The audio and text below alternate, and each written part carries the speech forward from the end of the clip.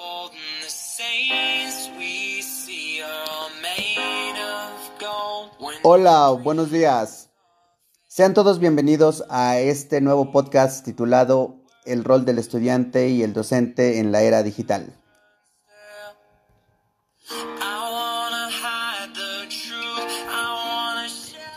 Mi nombre es Rodrigo Sebastián Miguel y el día de hoy estaré platicando sobre cómo la tecnología ha influenciado la educación en nuestros tiempos. La tecnología en estos días nos ha ayudado a no limitar el aprendizaje y el conocimiento en nosotros y en los estudiantes. Como es sabido en las teorías del aprendizaje, algunas ocasiones se limitaba la idea de que ciertos aspectos conductuales o procesos repetitivos podrían hacer que los estudiantes aprendieran un conocimiento nuevo.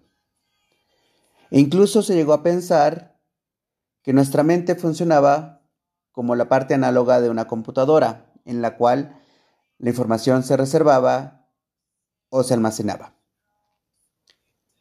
Afortunadamente, la exposición a experiencias nuevas, a contextos diferentes e incluso a la interrelación personal ha permitido construir el conocimiento a partir de los años 70. Y afortunadamente, la tecnología ha ayudado en mucho a mejorar este proceso de la construcción del saber. Con la introducción del Internet y de las tecnologías de la información y la comunicación, la educación ha mejorado muchísimo. Y gracias a esto, a que las tecnologías llegaron, también llegó el cognitivismo.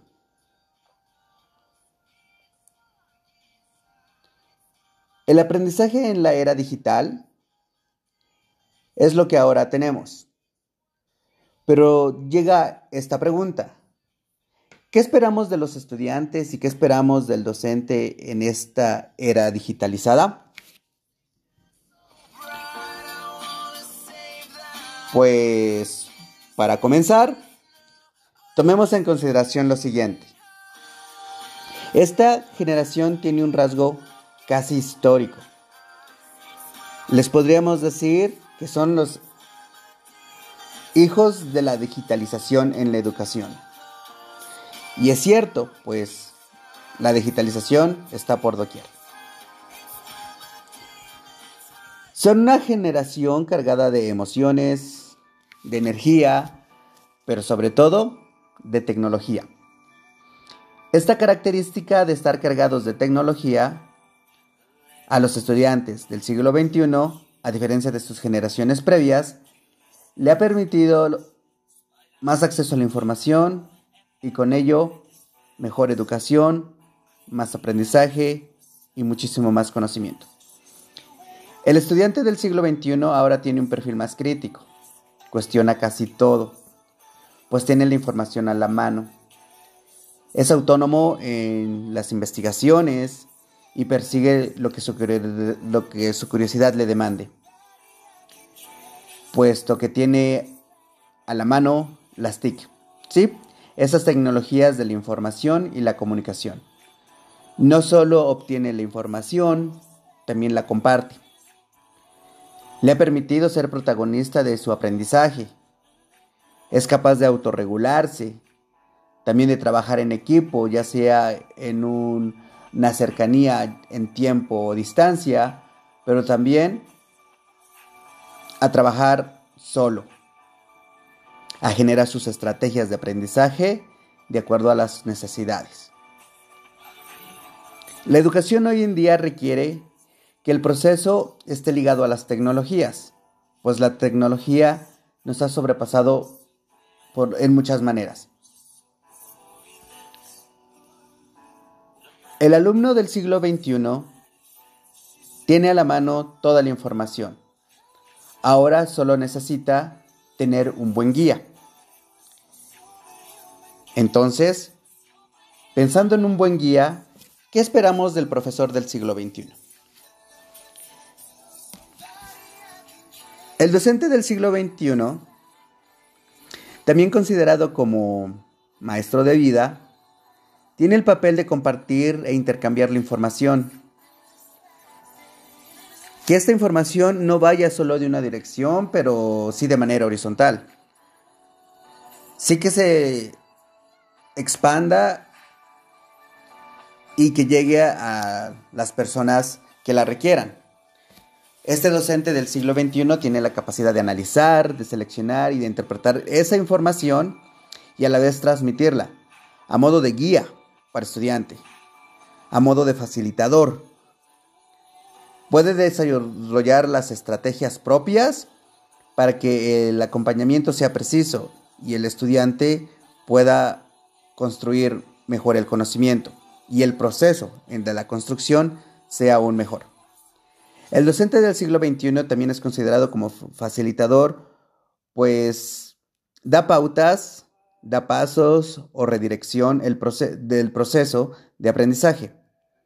Y también es un aprendiente constante, pues debe considerar los cambios necesarios y las áreas de mejora para así causar un cambio en la calidad de vida de los alumnos.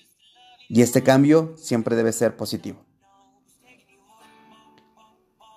El profesor del siglo XXI definitivamente es el coach de vida de muchos estudiantes. Con todas las tecnologías de la información, los cambios de paradigma en la educación, la necesidad de avanzar a manera en que el mundo va cambiando, la digitalización de la educación es algo más complejo que la búsqueda en algún motor de búsqueda en la web. Que sí es cierto que la web, la red internacional, nos provee de muchísima información, es también importantísimo clasificar, seleccionar, analizar, evaluar las herramientas que en ellas se encuentran, tales como foros de discusión, foros de chat, videoblogs, blogs, redes sociales, porque el uso adecuado de ellas van a proveer un mejor aprendizaje, un conocimiento más objetivo y con ello una educación mucho mejor. Una educación que el siglo XXI necesita. Esta educación debe ser para esta educación debemos tener la premisa de hablarla con tecnología. Y puede ser tecnología que tenemos cerca. Puede ser un centro de entretenimiento, una televisión, un radio, un celular. Y en realidad tomarlos o verles como entes de aprendizaje. Entonces, ¿cuánta tecnología hemos estado rodeados y cuánta nos ha servido? Muchísimas gracias por escucharnos hoy. Para despedirnos, nos quedamos con esta pregunta de reflexión. ¿Cuánta tecnología tenemos a la mano? ¿Cuánta tecnología ocupamos para enseñarnos a nosotros mismos y ser parte de esa sociedad cambiante de esta nueva generación de estudiantes del siglo XXI? Quiero escucharlos, por favor. Quiero leerlos. No duden en dejar sus comentarios en las diferentes redes sociales donde estará publicado este chat, mejor dicho, este blog.